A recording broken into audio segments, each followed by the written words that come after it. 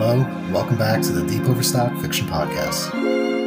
I'm your host, Michael Santiago, and this week we have a special episode celebrating the release of Deep Overstock Issue 14, Magic. This is a 3-part series and it concludes with The Prestige, featuring work by Shireen Arora, Lynette Esposito, Ryan Shane Lopez, Walter Moon, and yours truly, Michael Santiago. Opening tonight, we have Synchrony by Walter Moon. Walter Moon has been lost in books since birth and bookselling in one way or another for almost 20 years. Living in Portland with his partner, Nat, and their companion, Mishka, he strives to find the key to immortality but has trouble locating the keys to his own house.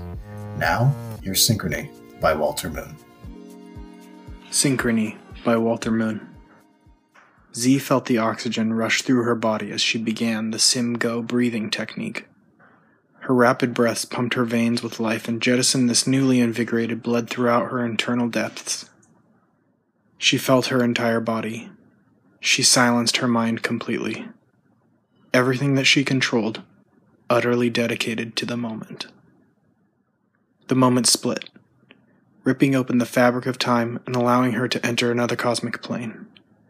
In this plane, time was meaningless and ethereal.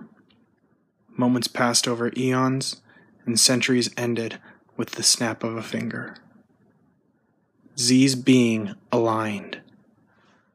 Now complete, her consciousness stepped back through the portal and into her corporeal body as she exhaled her final breath of Sim-Go.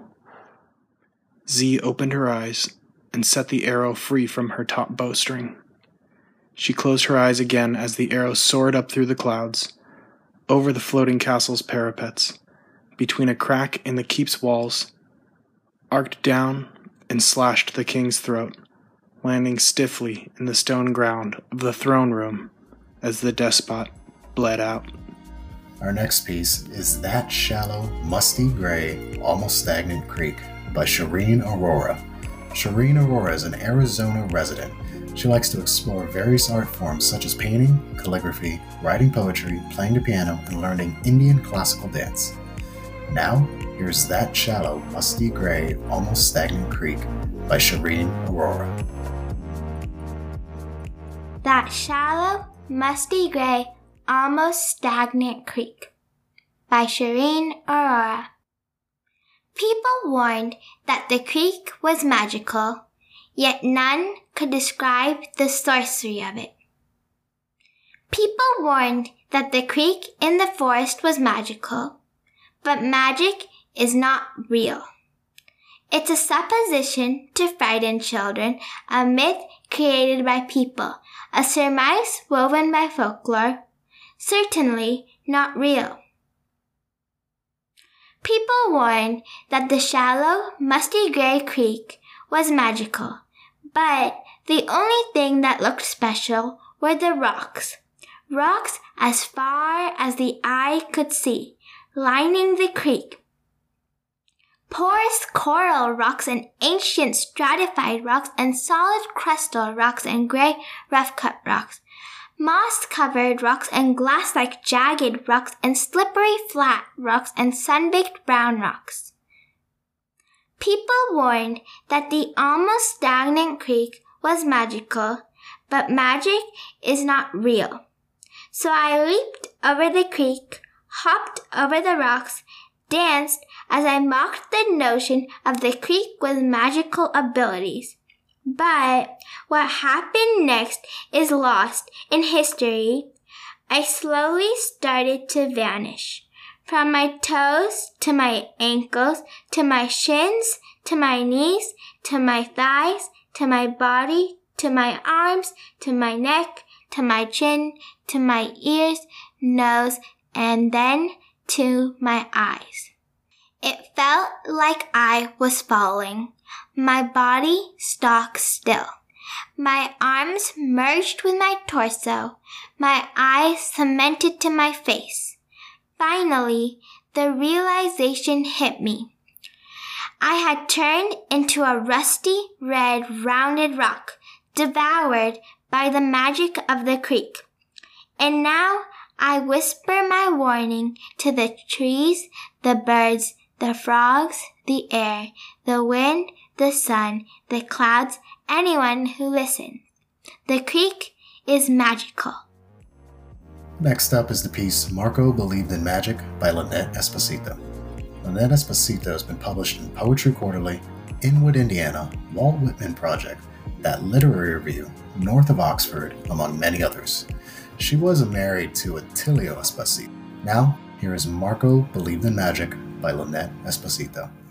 Hello, this is Lynette Esposito from Mount Laurel, New Jersey. I'm going to read Marco Believed in Magic. It is a story about perception. Marco believed in magic. Marco had schizophrenia. He thought he was magic. When he walked down the street, when he was in his normal state, he acted with kindness. He gave the few coins his sister gave to him to the ones with signs that said, hungry. He wasn't hungry, at least not today. At breakfast, he had 3 eggs sunny side, 5 pieces of crisply fried bacon, 4 pancakes smothered in syrup and butter, and 1 sausage. He would have had more sausages, but the babies, little Melissa, 5, and Derek, 4, liked them. His sister, big Melissa, loved it when he ate, so he ate as much as he could. No coffee, though. Coffee made him act crazy. On Tuesday, a week ago, he made multiple mistakes. The first mistake was that he drank 1.5 cups of straight coffee. Then he made a second mistake. He left home alone. That was the day he discovered how magical he was. He took off his clothes except for his Hanes boxers. This was his third mistake. He would have been faster and not weighted down if he had taken off all of his underwear. People gathered with cell phones raised like salutes. Do it, they chanted. He didn't know what they meant.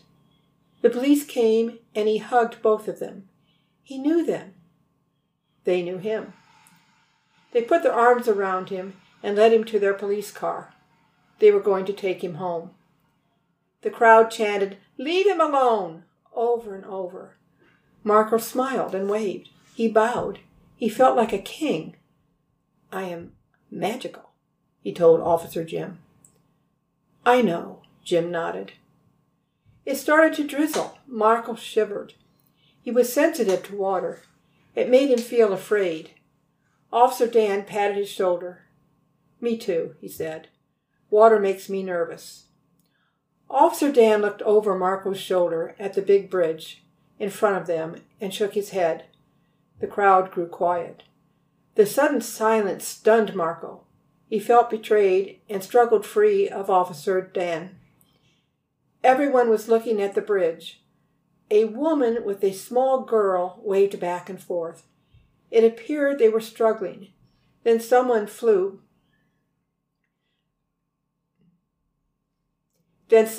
flew downward into the water. Marco felt his magic return. He struggled free of Officer Dan. That little girl needed her dolly. He thought of little Melissa and big Melissa, and he was off.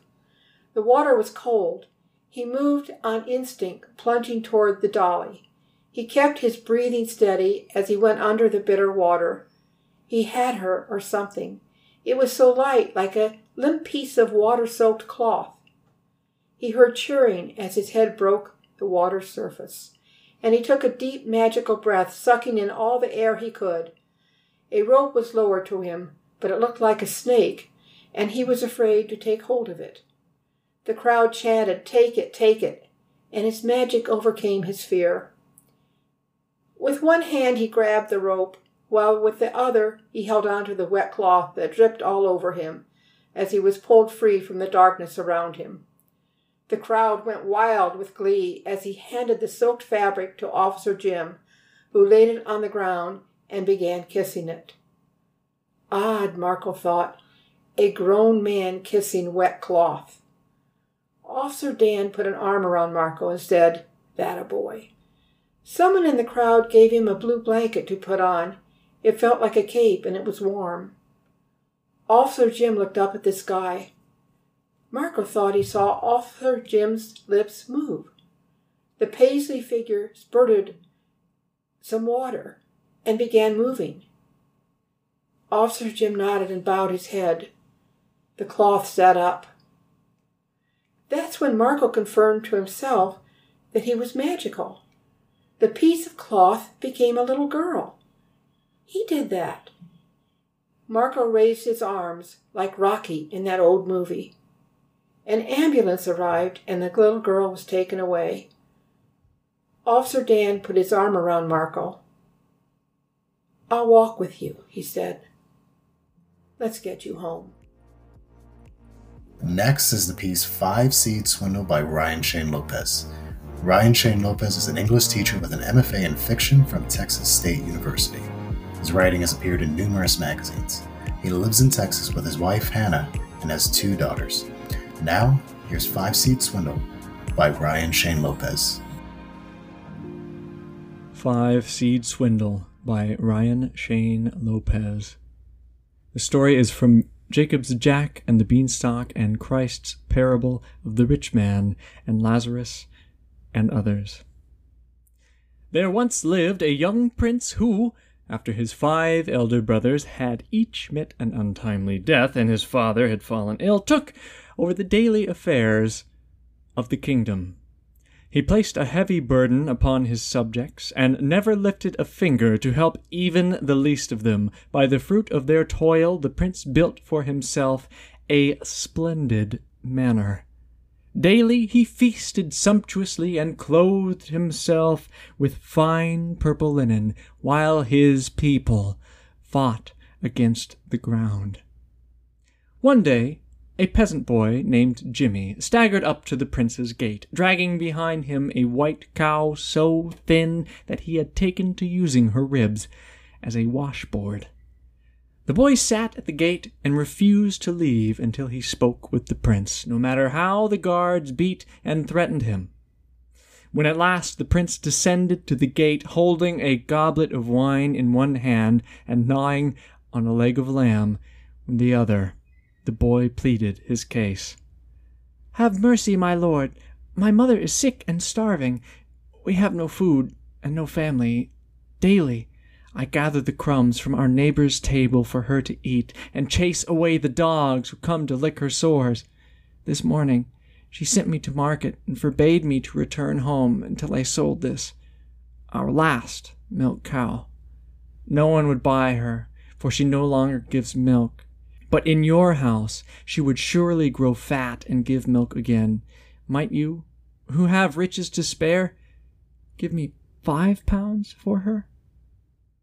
The prince had no need of cattle, but he had grown bored of late and decided to play a trick on the boy. Throwing the unfinished leg of lamb in the dirt, he reached into his purple robe and produced a small alabaster box. Opening it, he showed the boy 5 tiny seeds inside.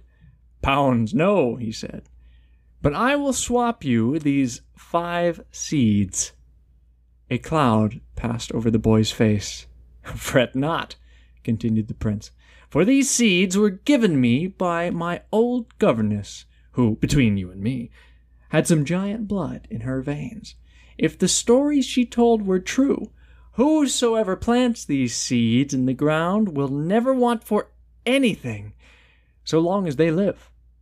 As you can see, I already want for nothing. So I will part with these enchanted seeds for your poor mother's sake." Although his intentions were false, the prince's words were not entirely so. The governess had, in fact, given 1 seed to each of his elder brothers on the day they came of age, but had provoked his jealousy by giving him an alabaster box instead. After each untimely death, the prince had taken the brother's seed for himself.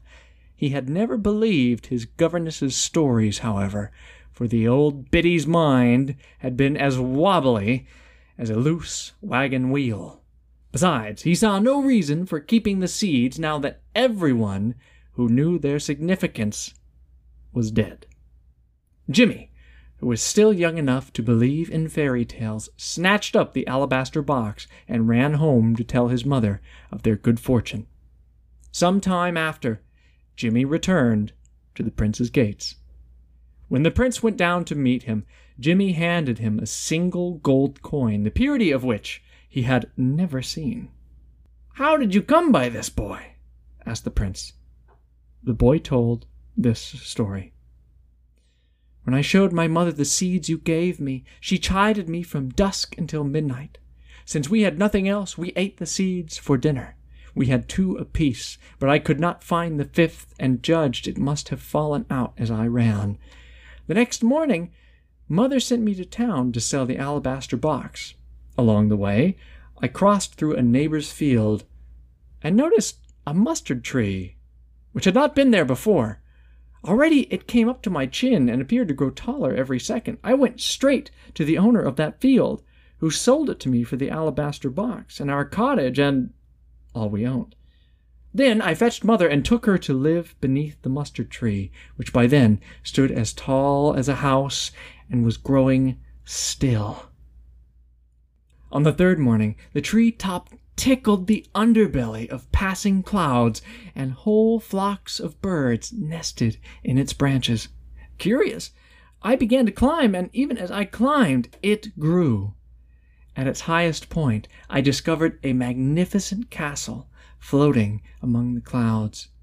From the castle gates, I saw a woman arrayed in a dress which shone like the sun and a 12-pointed crown which glittered like starlight. On her hands and knees, she was searching the castle courtyard by the light of her dress. For I had climbed so long that night had fallen. I called to the shining woman, and when she came to the gate, I saw she must be a head taller than the tallest man alive. Well, at this the prince recoiled, for he knew this woman to be his old governess, who had died by his hand after accusing him of murdering his brothers. The shining woman had lost a coin, and she invited me in to help her search for it, Jimmy continued. When I found it, she rejoiced by hosting a feast in her banquet hall and sitting me at the head of her table. The hall and the flood and the guests were all so divine that I could not paint their beauty if 10,000 poets' tongues were my brushes, but I would trade all my days in this world for another hour at that splendid table. Afterward, the shining woman gave me not 1, but 10 gold coins, more than enough to build my mother a new cottage and care for her properly. I offer you 1 of these coins now for the kindness you have shown my mother and me." The prince accepted the coin with humility in his mouth and envy in his heart, scheming how he might gain for himself the riches of the floating castle.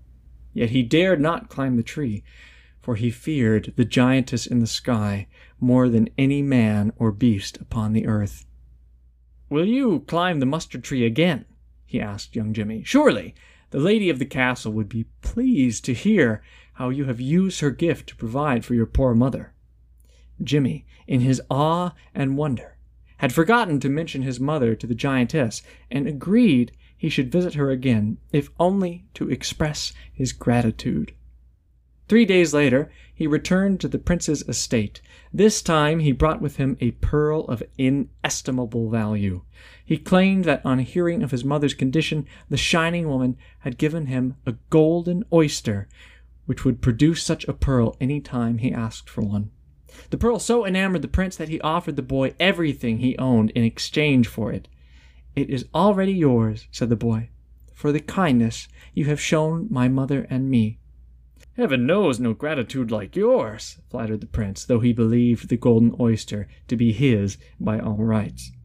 He might have arrested the boy and seized all his possessions then and there, but he wanted to see what other treasures his old governess might be hoarding.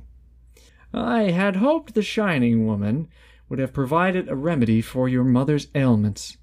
Surely it is not beyond her power to ease the suffering of the afflicted." Seeing the wisdom of the prince's words, Jimmy agreed to climb the tree a 3rd time. After 3 more days, the boy returned with a vial of sparkling rainwater, which the shining woman had drawn from a well in the first cloud God ever made. This water, which had never touched This water, which had never once touched the earth, was so pure that one drop had not only healed his mother, but had restored all the vitality and beauty of her bygone youth. "It is yours," said the boy, offering the vial to the prince. "I want for nothing now. May you show all your subjects the same kindness you have shown my mother and me." The prince saw within reach his deepest desires, the unending wealth of the golden oyster and the unending health of the virgin rain-water. He needed only to rid himself of Jimmy and the mustard tree, for the prince was not content to only have these treasures for himself, but needed to ensure no one else, not a soul but himself, ever got close to them. "Now that she is well," he said, "will you take your mother to meet her benefactor in the sky?" The idea thrilled young Jimmy, for he longed to share the wonders of the floating castle with his beloved mother, and he ran off to tell her. The next morning the prince went to the giant mustard tree, which was not hard to find, since it could be seen from anywhere in the kingdom. As expected, the boy had taken his mother up to the tree, and left unattended the cottage he'd built at its base. The prince went in and stole the remaining gold coins in the enchanted oyster. Then he summoned his father's soldiers, about 1,000 in all, armed them with freshly sharpened axes, ordered them to chop down the mustard tree, then bind its stump with iron and bronze. After a day and night of chopping, the giant tree came crashing down, crushing to dust all but 144 of the soldiers. Back at his manor, the prince asked the golden oyster for a pearl, but it would not open. He asked in every combination of tone and words he could imagine, but it would not open. He asked in every foreign language he could speak, but still it would not open. Day after day he pleaded for a pearl, until he grew so frustrated that he tried to pry open the oyster with his fingers. It slipped and sliced deep cuts into both his hands. Enraged, the prince drew his sword and smashed the oyster with its hilt. Shards of the golden shell flew up and lodged in his face. Crying out in pain, he took out the vial of virgin rainwater and drank. But he was not healed. The golden shards in his face grew larger and lodged themselves deeper into his flesh, even into his bone. The cuts in his hands filled up with gold, which hardened so that he could not close his fists. He dropped the vial, shattering it against the stone floor. Desperate to ease his pain, he fell to his knees to lap up the rainwater which, having touched the ground, had lost its purity. Just then the prince heard the clamor of voices, and looking out his window saw a mob of angry peasants approaching his gate. He had under his command now only 144 soldiers, whose loyalty was waning fast. Seeing that his gates would not long overcome the mob, the prince escaped through a secret passage and fled to his father's castle. But he found no help there. On seeing his son's hideous appearance, the king cursed him. Furthermore, on hearing of the rainwater which might have healed him, had the prince not kept it for himself, the king had his son stripped of his crown and purple linens before casting him out. Disowned and disfigured, the former prince sat among the beggars outside the castle gates. When the people saw him there, they overpowered him, dug their fingers into his flesh, and ripped the gold from his face and hands. No matter how much gold they tore out, it always grew back, and the pain of the tearing and regrowth was unbearable. So the once rich and powerful prince fled the town and wandered 7 years alone in the wilderness, filling his belly with the grass of the field and quenching his thirst with the dew of heaven. One day, seeking refuge, he returned to the mustard tree. Although it had fallen, its leaves and branches had continued to flourish, producing thousands of seeds and giving shelter to the birds of the air and the beasts of the field. There he found the boy's white cow, which he had let loose to starve in the wilderness, now grown fat off the leaves of the mustard tree. Longing to fill his aching belly, the former prince tried to milk the cow, but could not close his hands around her teats.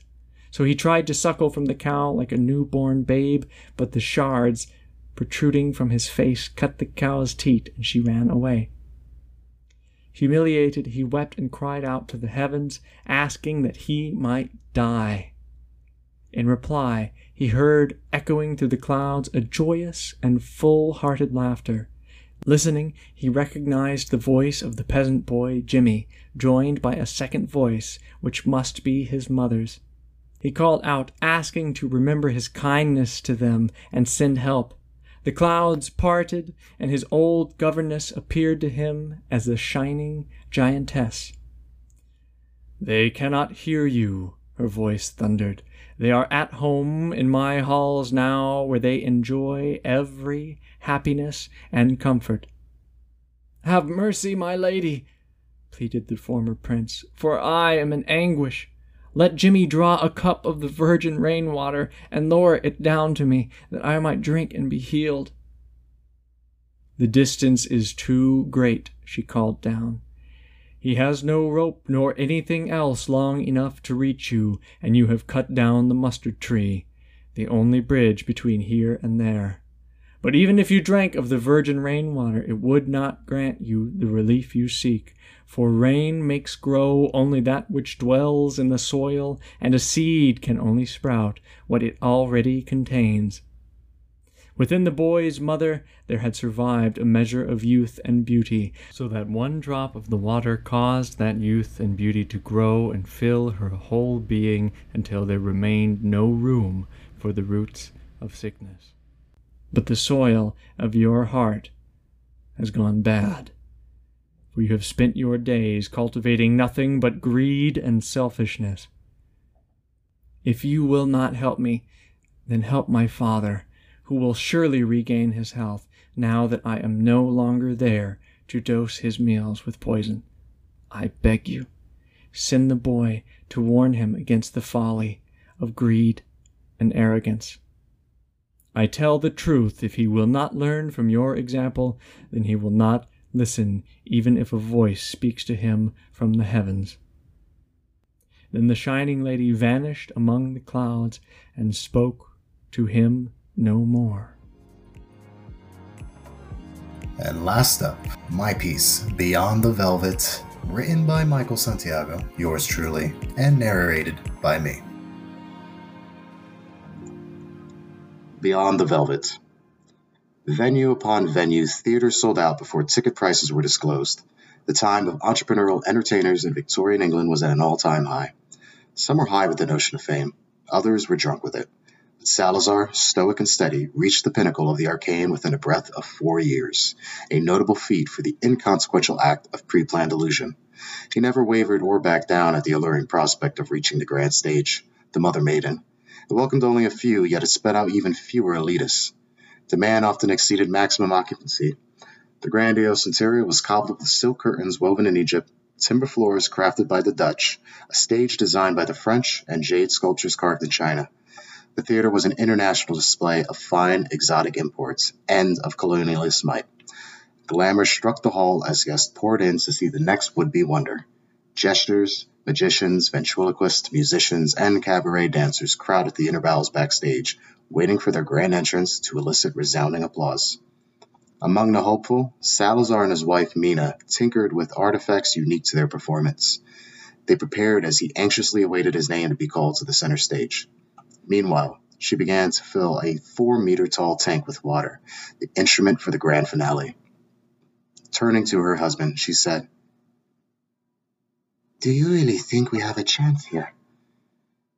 We are out of our league. I mean, look around." An auspicious look took over as he turned to his wife. He said, "Mina, our magic is going to transcend one's pigmentation and creed. With what I have concocted, they will forget what we even look different to them." Interrupted by trumpets, the presenter regurgitated the usual verbose introduction voice beyond the curtains and yelled, Ladies, gents, are you prepared to be blown right out of your seats? Bryce, we have a delectable lineup of talented performers to pour through these halls. From jesters, and yes, heckling is permitted, to those who manipulate the unexplainable. I am Taylor Smith, captain of the ship, and I welcome you to the grandest arena in all of England, the Mother Maiden. Echoes of applause resounded throughout as the performers were making last-minute adjustments to their act. Salazar, emboldened, raised his hand towards his face as a sliver of light escaped the main stage and shone on the pair. Momentarily using the spotlight, engorged by his wife's beauty, he snatched her in for a kiss and said, "Do not worry. Tonight is where things take a turn for the better." Taylor capitalized on his status as the premier host in all of Sussex. He reveled in it. The audience admired him for his dashing looks, tenacity, and charm. To him, he was Julius Caesar peering into his gladiatorial arena atop his podium. With more fame than those presenting, he often berated those lacking similar complexions or from far-off lands, and his fallacious quips never failed to give the crowd a spectacle. Taylor sardonically stated, "Up next, we present a new face, one unlike any we were sure to see on this grand stage. Let him mystify you with unexplainable parlor tricks from the savage lands to the east, a land that will undoubtedly be gobbled up by our glorious matriarch soon enough. Without further ado, give a round of applause, if you'd like, for Salazar Houdini, master of the Persian arts." Tossing the satin velvet flaps aside, Salazar walked on stage and offered a pretentious bow to a displeased audience. Met with booing, he formed a gleeful grin and gestured for an assistant to accompany him. Mina rolled out a large faux emerald chest. Reaching her hand inside, she pulled out a pair of finches from a brass wire cage. Salazar grabbed one finch per hand, showing the onlookers that they were ordinary birds. Then he clapped and rubbed his hands together as the audience bore a unifying grimace. Horrified by the act, a heckler shouted, "Is this what you primitive animals do where you're from?" The crowd's response was unnerving, but he maintained the fluidity of his act and displayed both palms, untainted by what appeared to be finch sacrifice. His hands were clean. Bewildered to what had happened, the attendees loosened up and looked on with curiosity. As he stated to hum a melancholic tune, he called for the two finches to reveal themselves. One beak, and then a second, prodded their way out of the top of his hat. They chirped and fluttered around the hall as Salazar began to grin. Pleased with the applause, he took a more genuine bow and looked over to wink at his wife. Grimace morphed to astonishment. The audience, hypnotized by the flitter of the finches, beckoned for more. Salazar whispered into Mina's ear, "Honey, I think we can skip to the final act, the alternative one. You remember the protocol, don't you?" "We haven't practiced that trick enough. What about the underwater disappearing act we planned for?" she suggested. "Look at them. They're stupefied, mystified. We've yet to feed them a sliver and they are begging for more. We came to this stage to show them that they are wrong about us. Let us give them an act they'll never forget," he replied. The begrudged presenter hesitantly began to clap, rallying the audience for another trick. "There we have it! A dazzling show of magic by the likes of these two. What say you? Shall we have more?" Taylor yelled. An unsatiated crowd began to shout for the show to continue. Grinning at the audience, Taylor tossed his left arm in the air and shouted, "Bravissimo! Let's continue the show." What a candid nod. Salazar urged Mina to get the instrument for the final act. She reached back into the emerald chest and clenched the grip of a Howdah pistol. Handing the gun to Salazar, she paced backwards for 5 meters and stopped. Salazar looked to the audience and raised the pistol with a firm grip. Bouncing his gaze throughout the hungry crowd, he said, "This is the resurrection. 2 shots from the barrel of this gun would be enough to dispatch even the ferocious beast. But tonight, I will use this weapon on my wife. Do not be alarmed, for her death shall be temporary." The plan was foolproof. Load 2 blanks into the weapon and spin the illusion of death. She had 2 squibs filled with goat blood strapped to her chest. Both were connected to a pull string that would induce this murder mirage. And then, with a phony incantation, she would rise and walk back over to her husband, seemingly denying her the passage down the river Styx. The audience would be none the wiser. Whoa, now, Salazar. There's no need to slay your wife in front of these fine folk. Are you sure you two can't just settle on divorce? Taylor quipped. The audience chuckled and Salazar said, All the good things must come to an end. Isn't that right, Mr. Smith? A magic man and a comedian. We've got a special one here, folks, Taylor replied. In an uproar, the crowd began chanting, Take the shot! Take the shot! As Salazar closed his eyes, the tension of the trigger tightened until the pop of 2 rounds exited the barrel. The act appeared to be a success. Mina fell right on cue, and the goat blood pooled around her. She was so still, even managing to hold her breath to avoid any movement. He waved his hands in an irregular pattern and began reciting an ancient Parsi hymn intended to raise the dead. Clapping 3 times, in a circular motion, he called for his wife to return to her body and rejoin the mortal realm. Yet she didn't budge. It appears this Persian hocus-pocus of yours needs a little fine-tuning, Taylor chuckled. Unamused, Salazar walked over to Mina and recited the passage again. Yet nothing occurred. Still no breath. No movement. Love. This isn't the time for this. We need to finish the act, he whispered. Tapping her forearm, he noticed the squib still intact and that the blood was her own. Shocked and terror-stricken, his mouth gaped and his eyes became lifeless. Redirecting his gaze to the crowd, the harsh, blinding spotlights revealed that the trick had failed. Taylor walked over to Salazar and whispered, Pity, your magic didn't seem to work this time. Ladies and gents, there seems to be some technical difficulties, so an intermission is in order. Please stock up on refreshments, light up a fag, and use the washroom. The show will recommence in 15 minutes, Taylor said to the audience. Kneeling before his wife, Salazar picked her up and began walking her breathless body off stage. However, before he could exit, Taylor tapped him on the shoulder and said, Thank you. Now get this savage bitch out of here. Oh, and before I forget, I don't know how you managed to con your way to this premiere, but you will not be stepping foot at any stage in Sussex, let alone the whole of England, magical man or not. Oh, then take your voodoo shit back to whatever hole you slithered out of. A rebuttal eluded him, as his mind was preoccupied with the macabre and of the words he uttered backstage minutes ago. With a deep gulp, he stumbled towards the exit.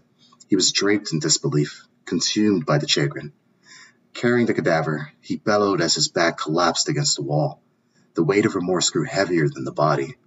Staring into Mina's eyes, hollow, unoccupied gaze, looked back. Unbeknownst to Salazar, he grieved adjacently to Taylor's dressing room. A muffled commotion could be heard from within. He placed the body gently onto the ground and planted his ear firmly against the dressing room. The chatter became clear as he heard Taylor say, Can you believe these people? Well, only one remains, and after tonight he'll take care of himself and his dead bitch back to his desert land. Far, far from here. They have no place in this country and never will. Just a shame we cannot do this grand act again. It's not like Sir Isaac Newton to replace the blanks with a live round without anyone noticing. Replace the live rounds. Replace the live rounds. Salazar repeated. He jerked back, backing away from the door. Looking at his wife once more, mortification morphed to menace swiftly. And now riddled with scorn, he marched back to the stage to retrieve the pistol. Gleaning over the weapon, he tucked it into the left pocket of his lavender showcoat. Exiting the stage, his trumpet signaled the end of intermission. Faint steps in the distance grew louder as Taylor approached the velvet curtains. Brushing his hand in his hair with a pompous smirk, he stepped beyond the velvet with a grand gesture of self-importance. He flailed his hands in a flamboyant fashion as he pranced around the stage. The theater slowly repopulated as everyone began to find their seats. Taylor took a momentary pause from his shenanigans and shouted, "Please, everyone be seated. We have a wonderful show for you. Our next act will be a delightful and disgusting. A French contortionist capable of dislocating every bone in his body under a mysterious guise and under an even stranger moniker. Everyone, welcome the Mandible to the stage." The burly Frenchman walked on stage, raising his arms in the air to hype the crowd. He placed one hand on his jaw and snapped it to the left. It hung in place, bound by loose skin. Grotesque consumed the crowd as they looked on. Backstage, Salazar scrambled to find Taylor's dressing room. Rummaging through each drawer, he tossed the place upside down in pursuit of a single lead bullet. Behind a door, an idle coat rack had yet to be checked. Reaching into the side pocket, he pulled out a single round and loaded it into the pistol. Sweaty palms clenched the ironclad grip as he exited the room. On stage, the Mandible snapped every finger back into place with a spine-tingling crack. He roared at the crowd, inciting applause for every bone popped. "Master at repugnance," Taylor joked. "Folks, I'm close to spewing my own breakfast." Lingering behind the curtains, Salazar stormed the stage for one final act. Squinting down the sights, he aimed the pistol at Taylor and fired. Taylor slowly drifted his view down to his abdomen and placed both hands onto his gut. Spewing blood over breakfast, he turned around to see Salazar lower the gun, and as he fell to his knees, he muttered, "You'll hang from the gallows, savage." Peering into the audience, collapsed face first. As the blood pooled around him and the smoke from the barrel dissipated, the audience gave a standing ovation. Salazar turned to the crowd as they chanted for more. As he squinted from the blinding rays of lights from above, he began to wonder who the real savages were. This concludes our 3-part series featuring the work from amazing writers from all walks of life in our special issue based on magic. This concludes The Prestige and our special event celebrating the release of our 13th issue of Deep Overstock Magic. You've been listening to the Deep Overstock Fiction Podcast. Our theme music is the song Shibuya by Bad Snacks.